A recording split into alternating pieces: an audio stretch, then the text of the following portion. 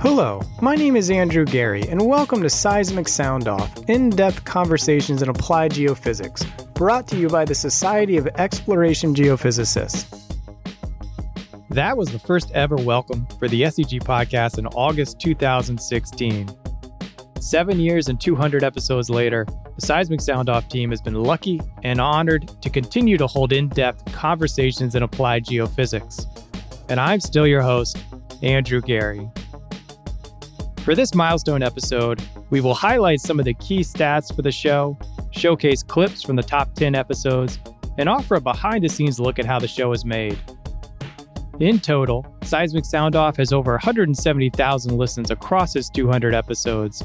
Since the start in 2016, every year has increased in listeners, and we are on track to increase listeners again in 2023. The podcast has featured 72 episodes on the cutting-edge topics presented in the leading edge, and I've had the opportunity to speak with numerous SEG book authors and many lecturers in the past 7 years.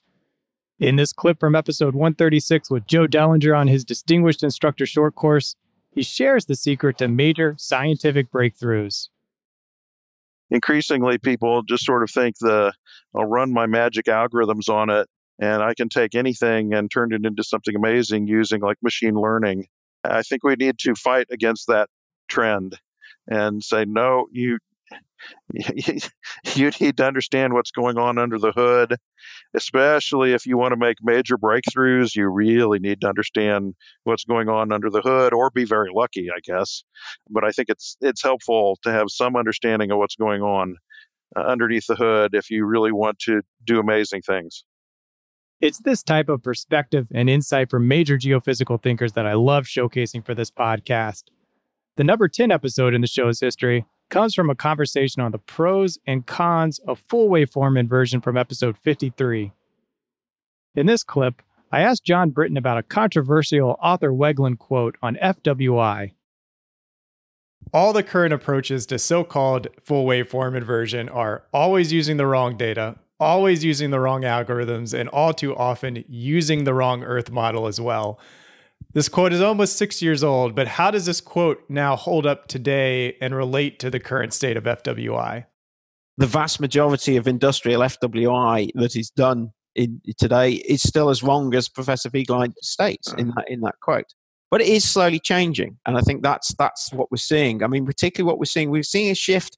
In the last couple of years, we've been seeing a big shift in the world of seismic acquisition towards the ocean bottom, towards ocean bottom nodes in particular. And all that extra multi-component data, can in principle be used and be helpful to us in terms of dealing with a more elastic view of the world. I just spoke at the SEG workshop on the near surface, which was in Bahrain last weekend. I was one of the speakers there. And there were a number of papers there about elastic FWI, about using, dealing with the near surface, which is particularly on land, can be particularly elastic, and dealing with the surface waves in a full waveform inversion context as well. So the Earth models and the algorithms, they're all improving. As we get better computers, bigger computers, we can do things in a more sophisticated manner. However, I always show that quote in my FWI talks. I showed it at the weekend, and because it keeps you humble, because you realize, you're making approximations. And it reminds us also of how far we need to go, because, we still are making these approximations, and we have to remember that we're doing that. This podcast has featured a wide range of interview guests and topics, from the award-winning student program GeoForce Texas, the SEG field camp that highlighted the hidden history of Ghana, to the updated best practices for staying safe in earthquakes. This podcast has reached far and wide to explore geophysics. This even includes traveling outside of Earth, when we showcase the first special section dedicated to planetary geophysics in the 40-year history of the leading edge. Here is Alex Braun from episode 167. We can't just go back the following week, not on the moon or on Mars. So we need to be very careful in designing surveys. We need to design these surveys in concert with geologists, with geochemists, with resource experts, with the engineers which operate rovers and landers. Without that, we won't succeed. So it will be one of those truly Everybody mentions cross-disciplinary, interdisciplinary, but this is really cross and interdisciplinary. There is no excuse. You cannot do this without expertise in every aspect of the problem. The science of geophysics is the history of great men and women building off the discoveries and lessons of the previous generations. From the number 8 episode in the top 10, Chris Liner in episode 13 goes all the way back to 1755 and the Lisbon earthquake to discuss how it still impacts geophysics. I find it fascinating because I am a historically minded person, but also you can see that certain things that happened in the past did not happen overnight. For just to give one example, the reflection coefficient thing that we use now, the Zoeppritz reflection coefficient that we talk about, actually was first published in 1888. And it was only in 1906 that Zoeppritz published his version without knowledge of the earlier version. And that's very interesting because these things have evolved in different places and different times. When you look at 3D seismology, for example, the first experiments were done in the early 1970s. It only became mainstream 15 years later, really only 20 years later. And a similar thing progresses for all sorts of technologies we do. So it shows you the time scale on when you get uptake of new ideas in the industry. And it takes much longer than you think. Even though someone publishes a paper today about some fantastic new idea, it can be 15 to 20 years before it shows up in production work in the business. Another area I love exploring is the professional and personal issues impacting geophysicists. The technical skills are essential, but the soft skills also play a major role in success. In episode 81, I spoke with Eve Sprunt on her book, A Guide for Dual Career Couples. In this clip, she explains how both the individual and the company can better navigate the dual career couple dynamic.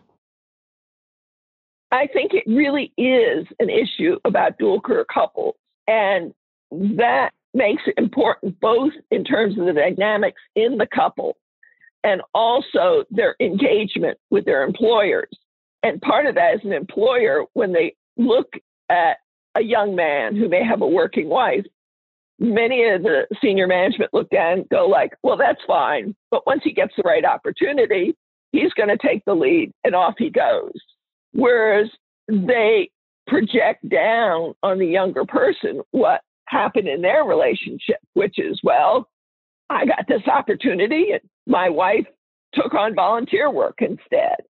So I think it's important in that sense of seeing how management looks at it, but also within the couple, because you're a unit. It's like you're a military squad working together against defending the family unit.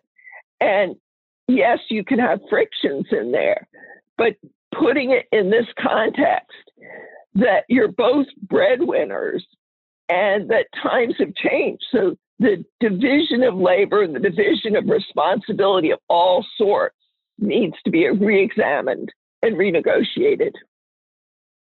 Geoscientists Without Borders is a unique and life-changing program that brings the skills and tools of geophysicists to solve real-world problems. It's been an honor to feature several programs throughout the past 200 episodes. Our most ambitious episode to date highlighted the efforts of Paul Bowman and his team to bring water to the second largest refugee camp in the world at Kakuma, Kenya. You look out on this camp that stretches forever, a couple 100,000 people in the middle of the desert, living in these unspeakable conditions. You know, there's long lineups to get your drinking water every day from the water taps. You only get one meal per day. You got to wait all day for that. They don't have jobs, and they're totally relying on this elusive groundwater resource that they don't know much about. It's sort of a mystifying thing for them. You just can't believe. You're just in shock. You just can't believe there's a place like this on the planet.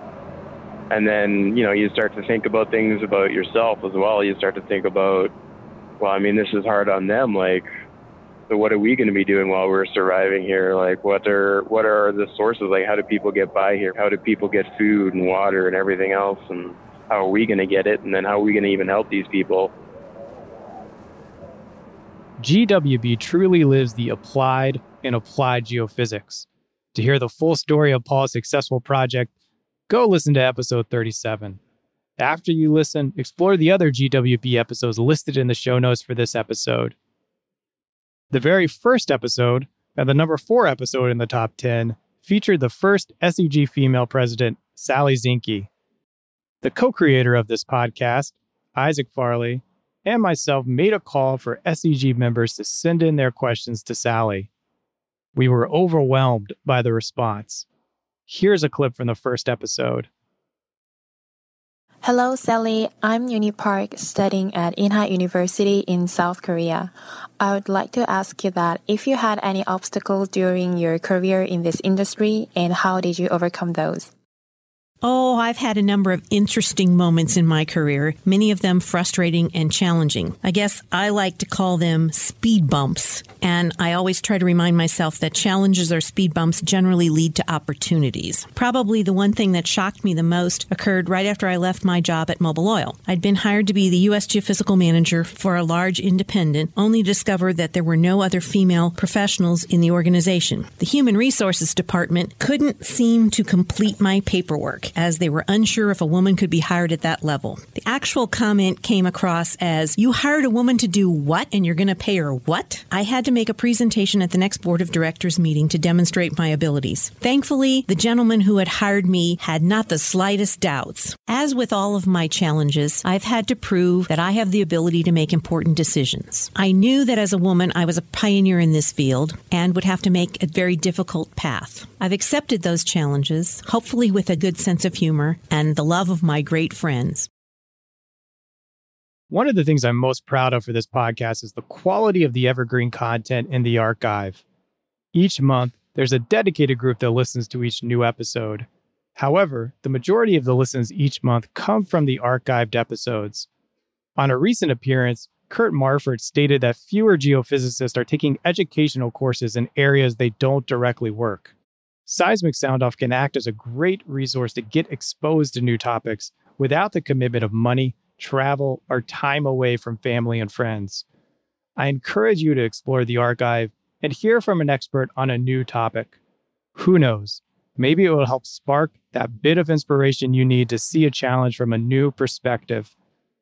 The number 1 episode in the top 10 explores the latest research into induced seismicity. In this clip from episode 31, Mirko van der Baan navigates if the public holds a common misunderstanding on induced seismicity. Yes and no. The public wants to understand what goes on. And so what we often see is that the public is looking at the scientists to explain them, this is what we know, this is what we don't know. Obviously, it's a contentious topic. There's lots of different stakeholders here. Operators want to extract the actual hydrocarbons, make money. They want to employ people, which they can pay to do this. In other parts, though, it might be that this happens across farmlands and the farmer has no interest in any, possibly not even the oil and gas exploration, and certainly has no interest in feeling his house shake. Right? Nobody wants human-induced seismicity. One of the things, which is our role, is just to explain to the public, this is what is happening, this is what we know, this is what we don't know. Unfortunately, there's a lot of misinformation out there as well. And so we're trying our best to go and explain to whether it's a journalist or a concerned person, this is what is going on here. At least this is what we think is what is going on here. And this is how it might impact you. And so just educating the people and educating the public is very important from a scientific point of view. To see the complete list of the top 10 episodes, as well as discover the top 5 cities and countries listening to the podcast, go to seg.org/podcast or check out the show notes. You will also find links to the episodes featured in this episode, as well as all the episodes featuring Geoscientists Without Borders. A special thank you to the past sponsors of the SEG podcast. This includes TGS, which has sponsored 22 episodes, CGG, which has sponsored 18 episodes, Geospace, 12 episodes, Catalyst Data Management, 6 episodes, and Geophysical Insights, 3 episodes. If your company would like to learn more on how to sponsor future episodes, please contact Kathy Gamble at SEG. Information in the show notes for this episode. And we would love to hear from you. What topics would you like to hear? What past guests would you like to hear again? Who would you like featured on the show? Reach out to us at podcast@seg.org to let us know. And to all the people I've been blessed to interview for this show, thank you. I hear frequently that it's the first time someone has ever been interviewed for their work, and it's an honor to have that responsibility, and it's a role as an interviewer that I take seriously. Thank you for trusting me to highlight your hard work and expertise. Original music in almost every episode of this show was created by Zach Bridges. I, Andrew Gary, hosted, edited, and produced this episode. A shout out to Isaac Farley, who co-created and produced the first 34 episodes of this show. Your eye for editing is second to none. The SEG podcast team is Jennifer Cobb, Kathy Gamble, and Allie McGinnis. The show couldn't be made without you. And thank you for continuing to listen week after week. We hope to continue to bring you the latest topics impacting geophysics for years to come. This is your host, Andrew Gary. Thank you for listening. This is Seismic Sound Off, signaling off.